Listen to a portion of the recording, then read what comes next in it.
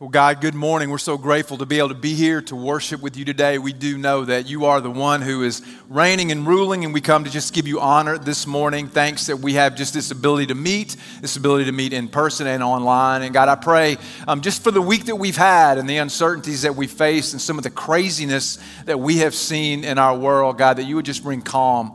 God, that as we look at just things that we don't understand, things that just are beyond what we would ever imagine could think or happen, Lord, that you would just help us to remember who is in charge. And God, help our eyes to be turned towards heaven. Man, help our thoughts and our affections be turned towards Jesus. Man, help our actions to be formed by the Bible. And God, that we would realize that we're citizens of heaven first. In Jesus' name. And everybody said, amen. Amen. Well, good morning, everybody. What a crazy week, huh? Wednesday was something else. You know, I was rocking along, doing my thing, ahead in work, and then all this broke loose. And then I'm like, well, feels like we should say something about it, right? Now, why would you change plans? Why would you change series? Why would you do that to address something like this? And let me tell you why before I get into it. I think the reason why is because we want the church to be looked at as a place of hope. Come on, somebody.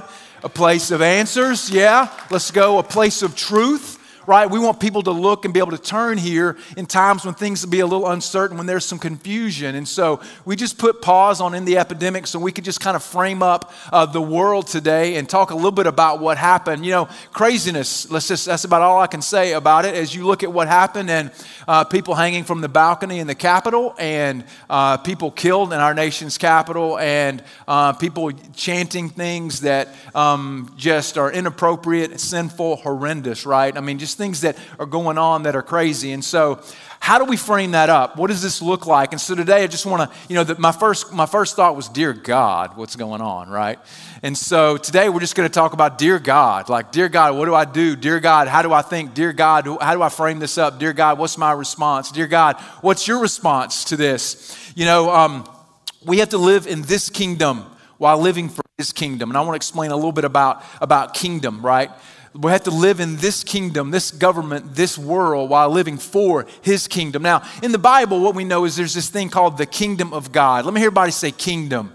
Kingdom, like we have this thing called the kingdom of God. And what that means literally is God's rule and reign in our world. You may have heard the Lord's Prayer growing up or at some point. It says, that your kingdom come. In other words, we want your will to be done here like it is in heaven. And so God started his kingdom. His kingdom was inaugurated at his birth. When Jesus came, that's when the kingdom started. But we know it's coming again, right? We know there's another coming. He's coming again a second time to establish his kingdom in the fullness. And in the meantime, we live in this gap.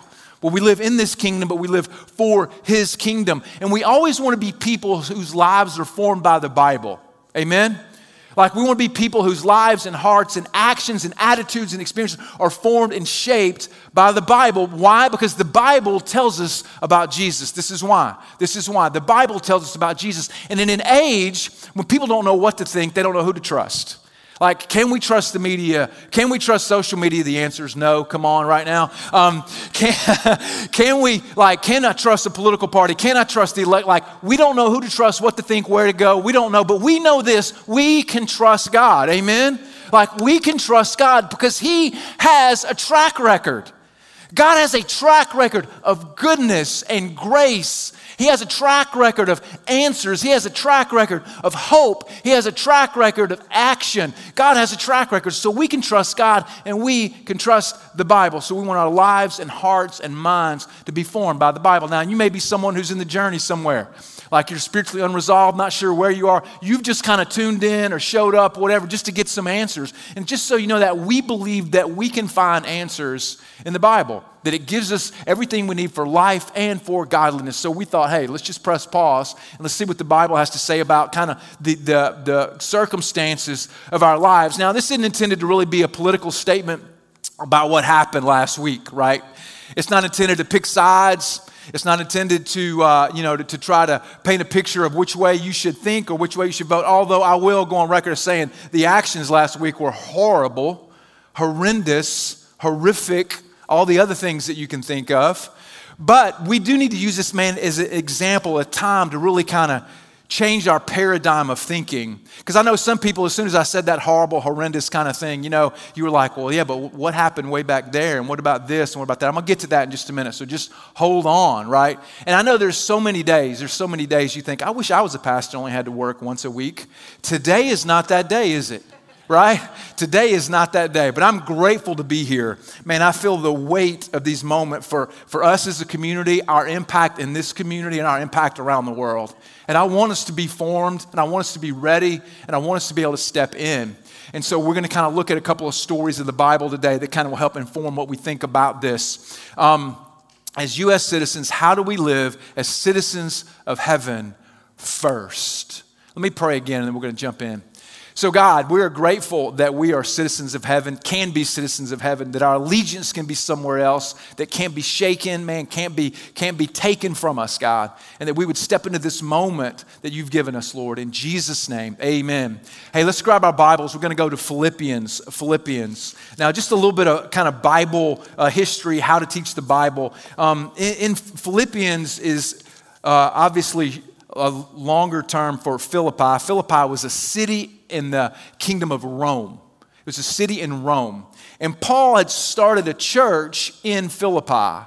And so Paul is writing a letter to this church, hence the name Philippians. Now here's what's very interesting and very unique about this particular church. Philippi was actually an outpost for retired Roman soldiers, okay? So Roman soldiers retired from their duty, and then they would move to Philippi. Now think about it. Roman soldiers who had bled on the field of battle for their country, for their kingdom. Man, Roman soldiers who had watched their friends die. Roman soldiers who had been paid by the Roman government. Roman soldiers whose lives had been built around the Roman government, the Roman Empire, are in Philippi. Do you think they could have been called patriotic? Come on. Right? You would think that Paul is writing this into an area that he knows has a lot of patriotic allegiance to the government of Rome. And in Philippians, if we look at chapter 1, verse 27, it says this.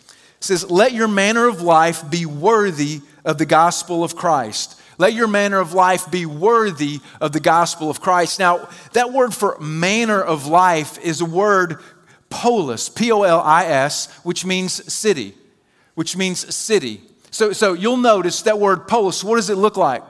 Politician. It looks like politics. Paul is writing into the political situation of his day. Do I have to tell you the Bible always speaks to our current circumstances? Come on. Bible wasn't just written for what happened 2,000 years ago, but it applies today. So Paul's writing in this, and another translation for this particular verse goes like this. It says, above all, we must live as citizens of heaven. Citizens of heaven, conducting yourselves in a manner worthy of the good news. So we live as citizens of heaven, like this is our primary allegiance if we've begun to follow Jesus. Now, we have to live as citizens of heaven while we live as citizens of the United States. Like there's obviously some things that we have in the United States that we need to obey the laws, we need to follow the authorities, we need to pay our taxes, right? We need to do these things. We need to vote, we need to be involved, we need to have a voice. But we have to do that with this mindset that we're citizens of heaven first. Somebody say amen right there, right? We're citizens of heaven first. This is how we navigate times like this, is to remember this, man. And what can happen is we can get so caught up in the chaos of what's happening. We can get so caught up in being a U.S. citizen that we miss being a citizen of heaven. And our allegiance can shift. Have you ever gotten caught up in something and you lost sight of the big picture? Like you got so caught up in something, you don't even know how it happened. You took one step, then you took two steps, and all of a sudden you just forgot reality. Like this used to happen to me all the time when my kids played high school basketball. Any parents in the room? Come on. Like I really believed that when I bought the ticket to get in the game, that on the back of it said, you are required to help the referees. Like I thought that's what it said. And when I would go, my wife would be there and she would do everything she could to help me from getting caught up in the moment. There were times she'd give me a blow pop so that my mouth would be preoccupied and couldn't say anything.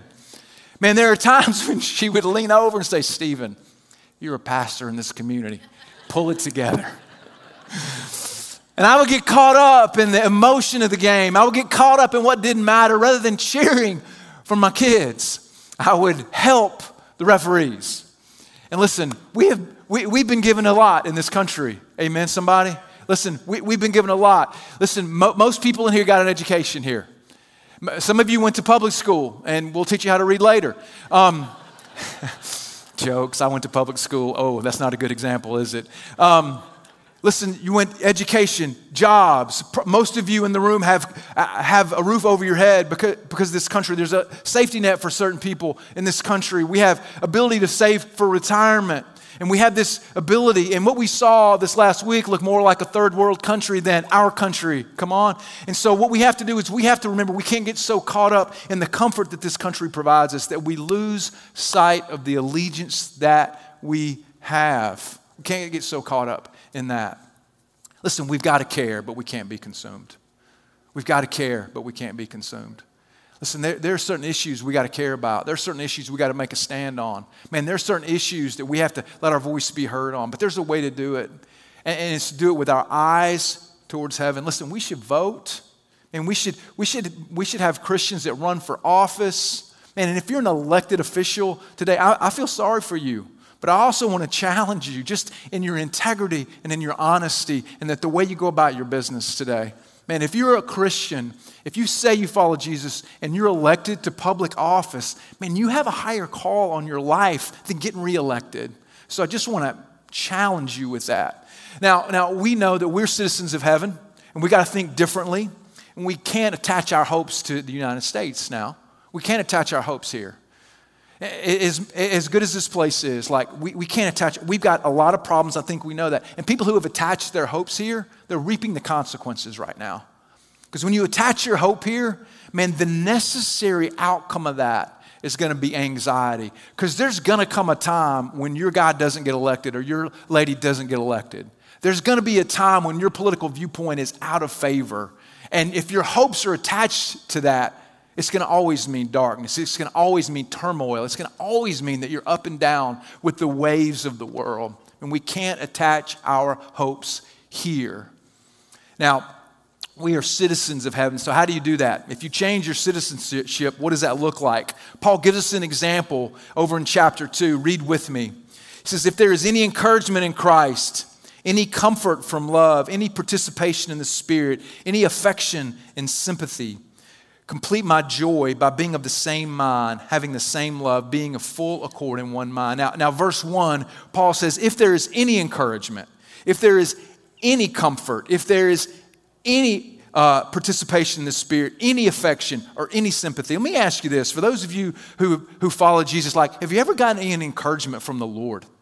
Have you ever been down and thought, God, thank you for lifting me up? Anybody?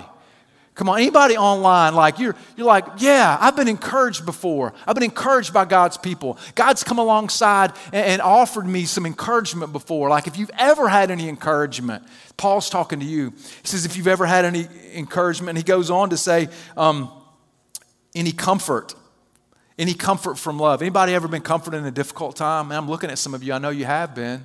Like anybody been going through some difficulties, some painful experiences, some tragedy. Man, God comforted you, right? This is, Paul's talking to you here. He's talking to me here.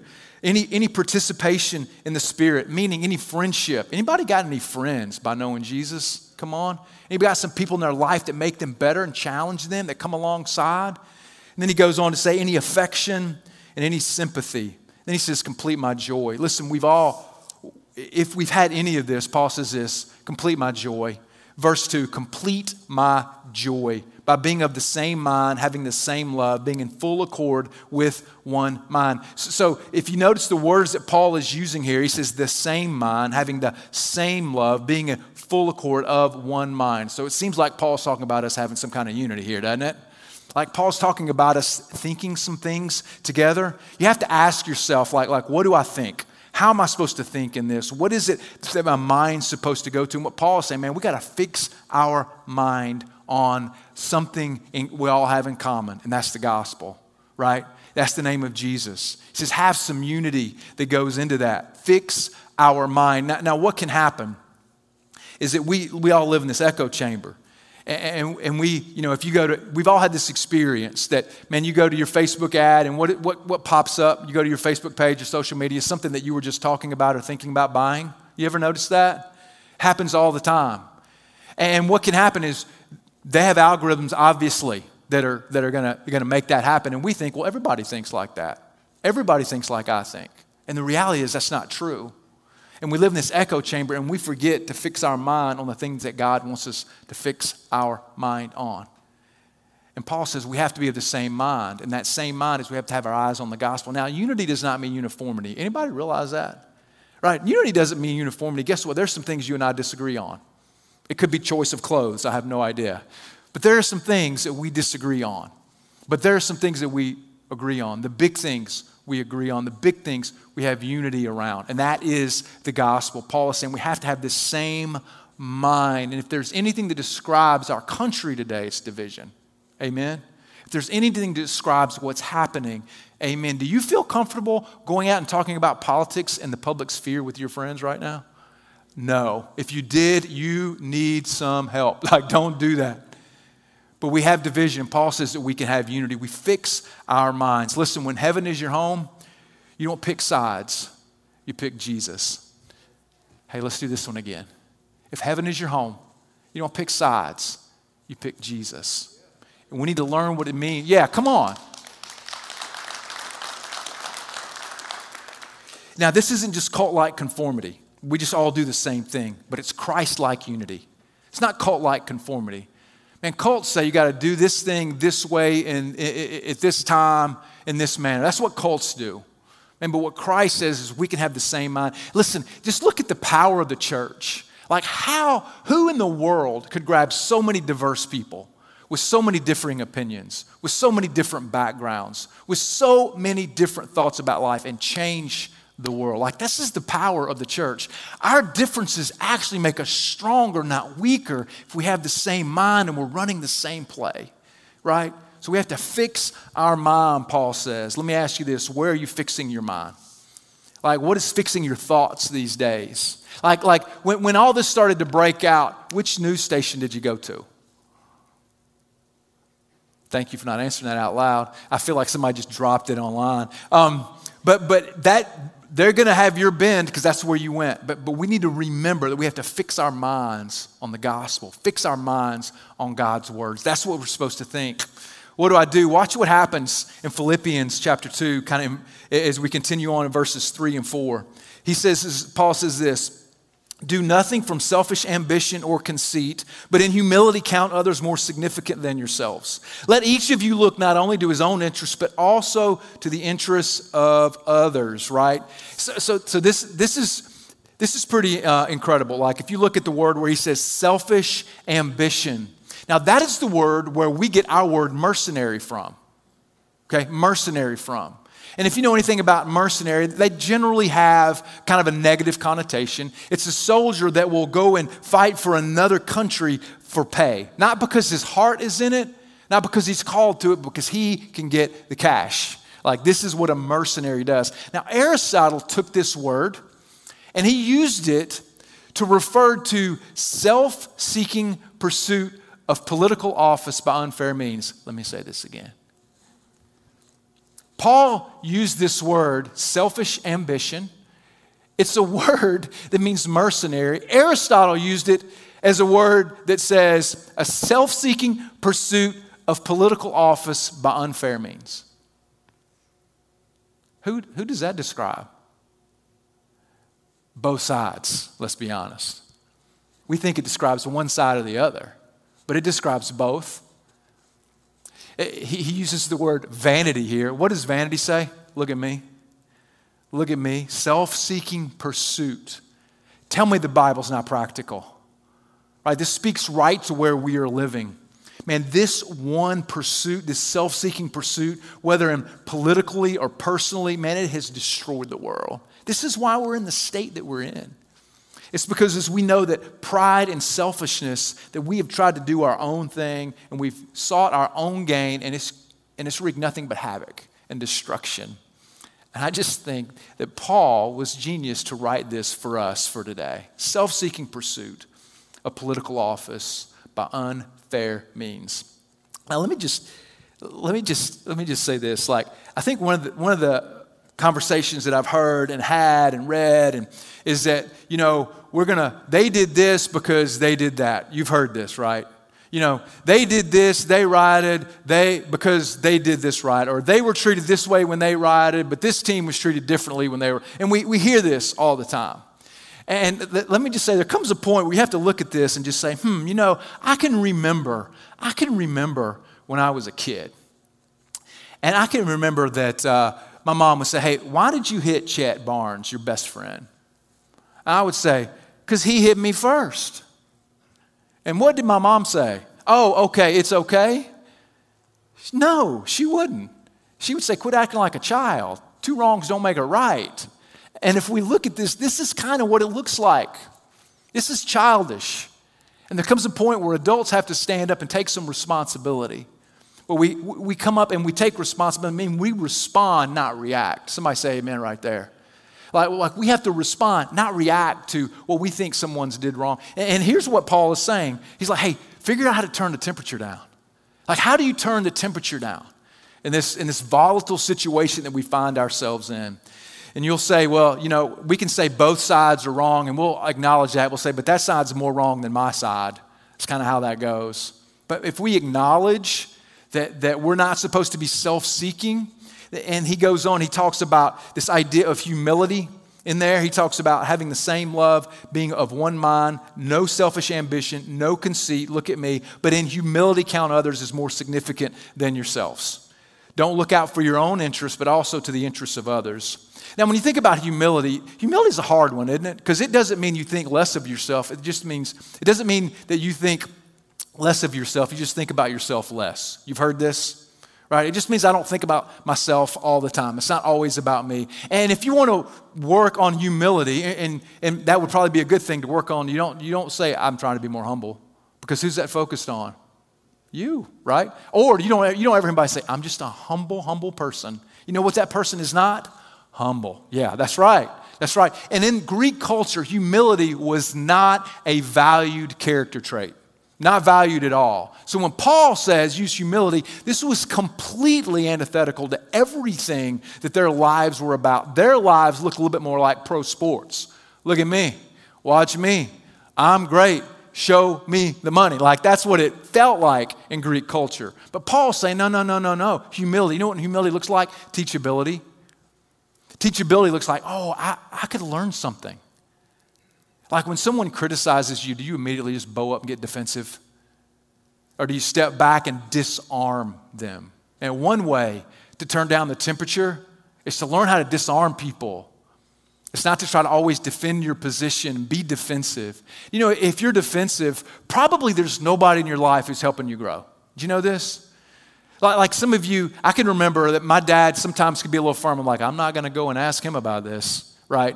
I'm not going to go and ask him about this. I'm not going to go and point this out to him. And so if that's your personality where you have some blind spots and nobody's pointing them out, it's probably because you get defensive or you really start to lash out at people and you're not teachable in spirit. We have to be teachable. We can't be defensive. We got to learn to disarm people for the power and the sake of the gospel, Paul is saying. And notice he says this. He says, don't only look out for your own interests, but for the interests of others. Now, he doesn't say don't look out for your own interest, does he?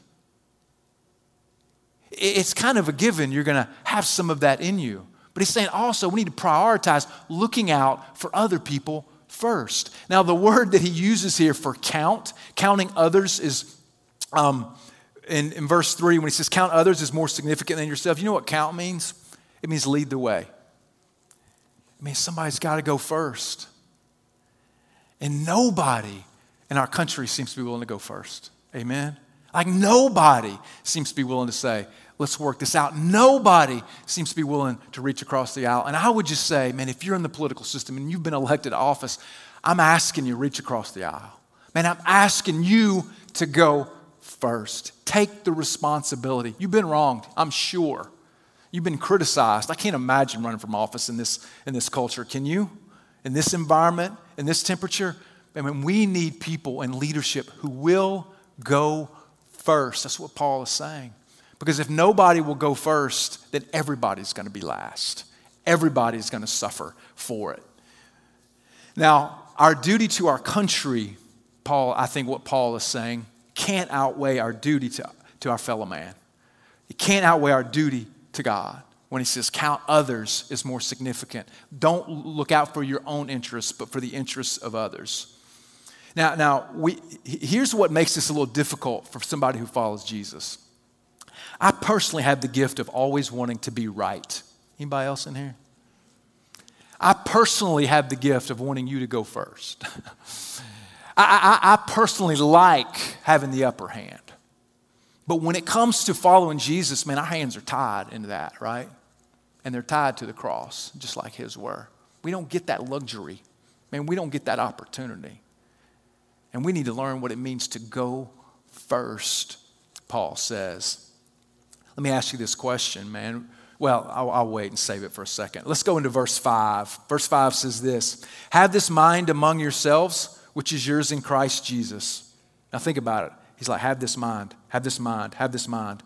Who, though he was in the form of God, did not count equality with God a thing to be grasped. But he emptied himself by taking the form of a servant, being born in the likeness of men, and being found in human form, he humbled himself by being obedient to the point of death. Now this is, one of the great descriptions of what Jesus did and kind of what he calls us to do. When he says, have this mind among you, think the way that Jesus did, the why behind the what. He says, though he was God, right? He was God, we know this, that he came, he walked with us, that he came to show us what God was like. And even though he was God, he didn't look at it as something to be leveraged for his benefit. He didn't look at being God as something to be leveraged for his benefit. But what did he do? Man, he emptied himself out by taking the form of a servant, being born in the likeness of men. And being found in human form, he humbled himself, obedient to the point of death, man. He didn't leverage himself. Now, here's what Jesus knew. He knew that he came for us for a very specific reason. He knew that there's no code, no law, no rule, no regulation that could change a human heart. Somebody say amen right there. Right? There's no rule. As a matter of fact, sometimes what rules do is just make you break the rules. How many rule breakers in here? Like, none. Let's go. Right. Okay. Like some of you, if there's a rule, like I'm going to break that. I don't even want to, but I'm going to break that rule because it's a rule and I'm a rule breaker. That's what I do. Like when my daughter was growing up and she's amazing, I would tell her, at least break rules that matter. Don't break them just because they're rules. Break rules because they matter. And so, but Jesus knew this. Hey, there is no rules that can fix this problem. That we have a sin problem, a selfishness problem, a darkness problem, that we have a problem of people trying to live for themselves. And he says, hey, that laws and rules will not work. So what does he do? He comes here. He comes here to identify with us, to show us how to live, to be with us, and pours himself out for us so that we could be transformed and changed and different, because he knew the rules couldn't work. It reminds me a little bit of this story, of the show, just a little bit, Undercover Boss. Anybody seen Undercover Boss? Right? Anybody over here seen Undercover Boss online? You seen Undercover Boss? Okay, Undercover Boss, just a very simple show. That the CEO of some big company, large company, that they come and they kind of get in an entry-level job. And they do some of the grunt work. They do some of the things they forgot even happened. And they begin to meet people along the way. And they meet single moms who are working 2 jobs trying to provide for their kids and don't know how to get childcare. And they meet people who are, just working on an education to start this entry-level job, but then are hoping to do better later. They meet people who has a spouse who has cancer and is sick and they don't know what to do. They meet parents who can't afford to send their kids to college. And then they begin to get sympathy for them, right? And what do they do at the end of the show? They call them all in one at a time, and they reveal to them that they are actually the CEO of the company, not just some common entry-level worker. And what do? And they give them something extravagant, right? They'll send their kids to college. They'll send them on vacation to Disneyland. They'll pay their mortgage for the next 10 years. Man, they do something extravagant. Now, Jesus didn't necessarily need to be with us to understand exactly the challenges we went to, but this is exactly what happened. He came to be with us, and then he gives us something extravagant. He gives us grace. Come on, somebody. He gives us life. He gives us freedom. He gives us a future. He gives us hope. He gives us the desires of our heart. This is what he does. Man, he emptied himself, and he calls us to follow that example. Like, this is the example that we're to follow. We're to follow Jesus' example, that he poured himself out for other people. He didn't power up on people. Now, we live in a culture that loves to power up. You know what I mean by that? Any power up people in the house? None. Okay, that's good. I'll go to the next point. No, have you ever been on the phone with somebody? Maybe a retailer, maybe your internet company, maybe your cell phone provider, and you couldn't get what you wanted, and you said this: I want to speak to your supervisor. What'd you just do on them? You powered up on them, right? We power up on people. You ever been at the airport, going to fly out, flights got delayed, weather patterns are preventing regular travel, and there's people up at the counter talking to the ticket agent, just ripping them apart. You ever seen this? As if they could do something about the weather. Come on. And what are they doing? They're powering up on people. Jesus says, don't do that, right? He says, we need to pour our lives out for people. And this is because this is what he did for us. Jesus poured out for us when he could have powered up on us. What about you? You power up or do you pour out? Like, what's your natural reaction, your natural response? You power up or do you pour out? Now, in the next few verses, he kind of closes out like what's going to happen? You know, and that's a question that I have about our current circumstances. Like, what's going to happen? How's this going to play itself out? You know, what's going to happen? And if we're citizens of heaven, man, we know the end, right? We know the end. We know what this looks like. Watch what it says about Jesus. In verse 9, it says this, therefore, God has highly exalted him and bestowed on him the name that is above every name, so that the name of Jesus every knee should bow in heaven and on earth and under the earth, and every tongue confess that Jesus Christ is Lord, to the glory of God the Father, right? This is what's going to happen. Like, there's coming a day that we need to remember when the kingdom will flourish in all its fullness. Amen, somebody? Man, there's coming a day, and it won't come about by an election. It won't come about by riots in the street. It won't come about by protests. It won't come about by the Electoral College. It won't come about by us deciding. It will come about because God decides. Man, and our King is coming back.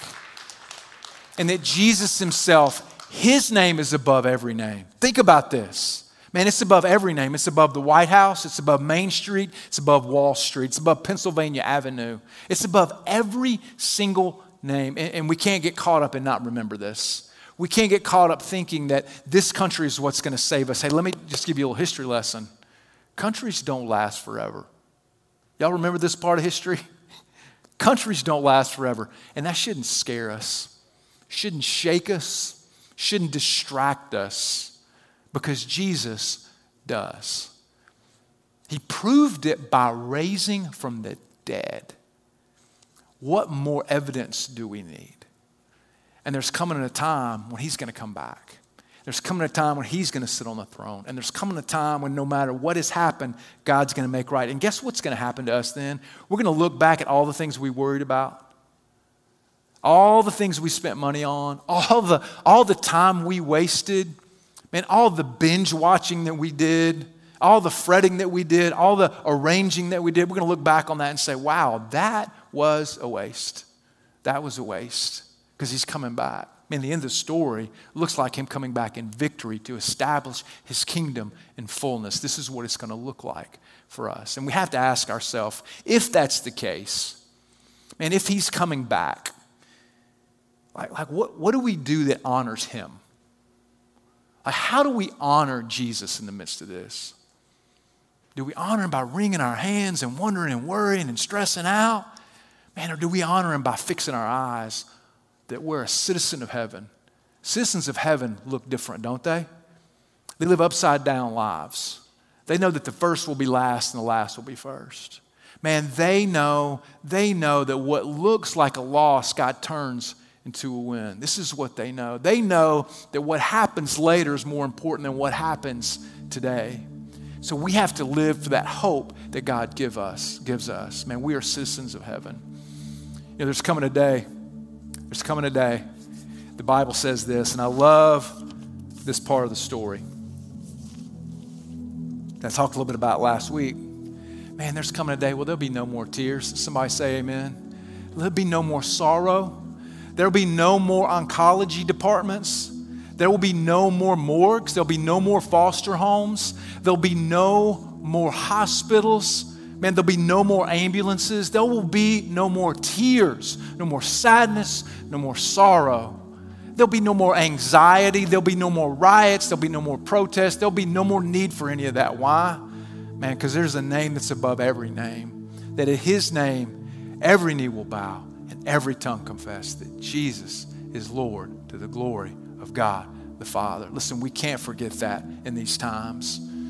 And we need to be a voice in times of chaos.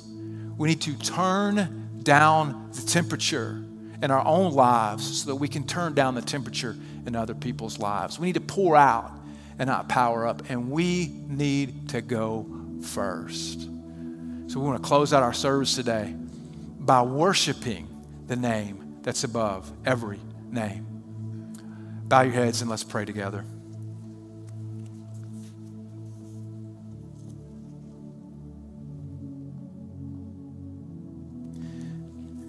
Now, as we pray, let's just take a moment just to evaluate our hearts. Man, we want to be a people that the Bible, man, it just exposes the areas where we need growth and where we need to, and we need more faith and where we need more hope.